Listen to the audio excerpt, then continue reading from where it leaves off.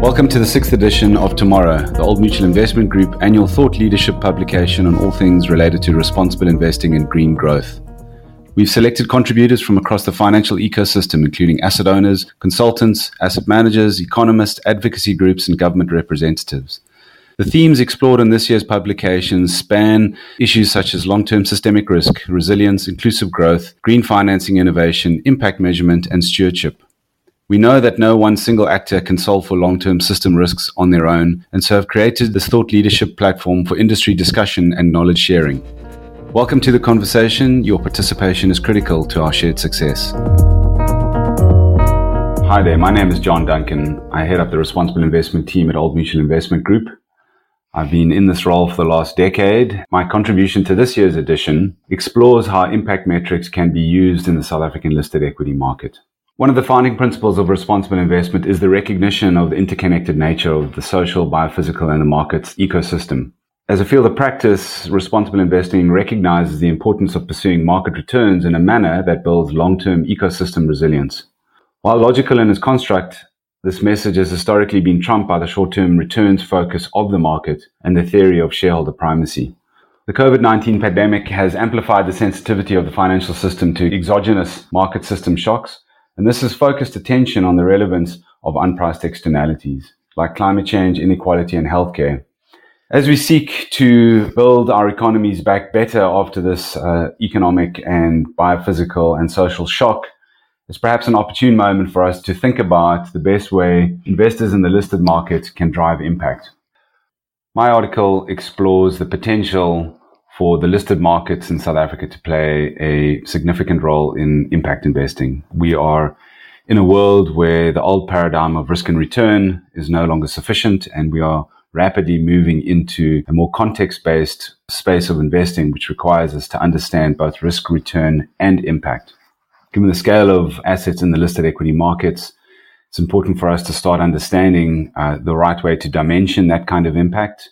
The listed markets in South Africa primarily comprise companies who produce their revenue from goods and services that are arguably not 100% aligned with the green economy outcomes.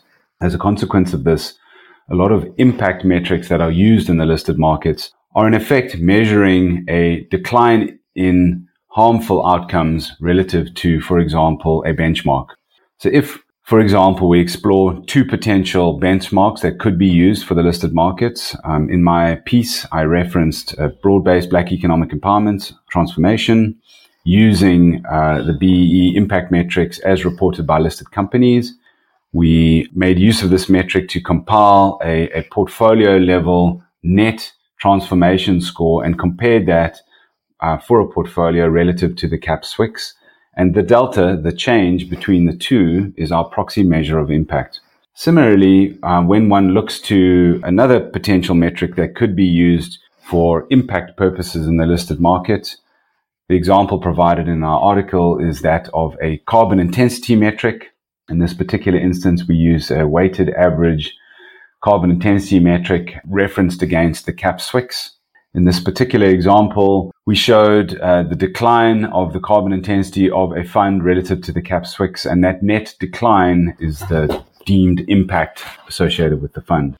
For investors in the listed market, a critical decision regarding impact metrics is deciding what type of impact they seek. Are investors looking for a reduction of a negative risk or an enhancement of a positive contribution or an outcome? A positive contribution could be, for example, the net new number of kilowatt hours produced from renewable energy, as an example, or a reduction of a negative risk could be the decline in the weighted average carbon intensity of a company or of a fund relative to the CAPS-SWIX. Both instances, these metrics would require reporting against a specific target and or benchmark if there was going to be some measure of change. The climate example is perhaps interesting for South Africa. Globally, what we see is the EU has recently defined Paris-aligned climate targets for funds to be sold in the EU. For a fund to be considered aligned with a 1.5 degree outcome, the fund should have a 50% carbon intensity reduction versus the parent benchmark. It should exclude coal and all primary producers of fossil fuels, and it should the net carbon intensity should decline on average 7% a year. So while this benchmark is relevant for investors in the European market, it may not necessarily be relevant for South Africa, where issues of national policy, energy mix, and or the just transition ambitions would need to be considered. But notwithstanding that fact, it's perhaps an opportune moment for investors in the South African economy to think about what the carbon intensity decline should look like in order for our economic growth to be aligned with the 1.5 or 2 degree Paris climate targets. It is worthwhile thinking about, although listed equity impact metrics are not yet perfect, there's tremendous scope for their application in the domestic market, in particular to help asset owners guide the way their capital decisions have an impact on both societal and environmental outcomes. Given what's at stake, it's no doubt makes good business sense for asset owners, consultants, managers, regulators, and issuers to work collaboratively on solving for listed equity impact reporting standards. Industry alignment on impact outcomes has the potential to create a virtuous circle that connects the responsible investing practices of asset managers and asset owners with the aspirations of South African savers and the long-term sustainability strategies of listed companies. Thank you for listening to Old Mutual Investment Group's series of podcasts, which form part of our Tomorrow publication. In the context of this year's theme of building resilience, John discussed how a focus on short-term investment returns has overshadowed the importance of pursuing returns that build long-term ecosystem resilience. Increasingly, investors are realizing the tremendous scope for South African listed markets to play a more significant role in driving impact investing, in particular for asset owners to make use of impact metrics that guide capital allocation decisions in a way that have positive societal and environmental outcomes.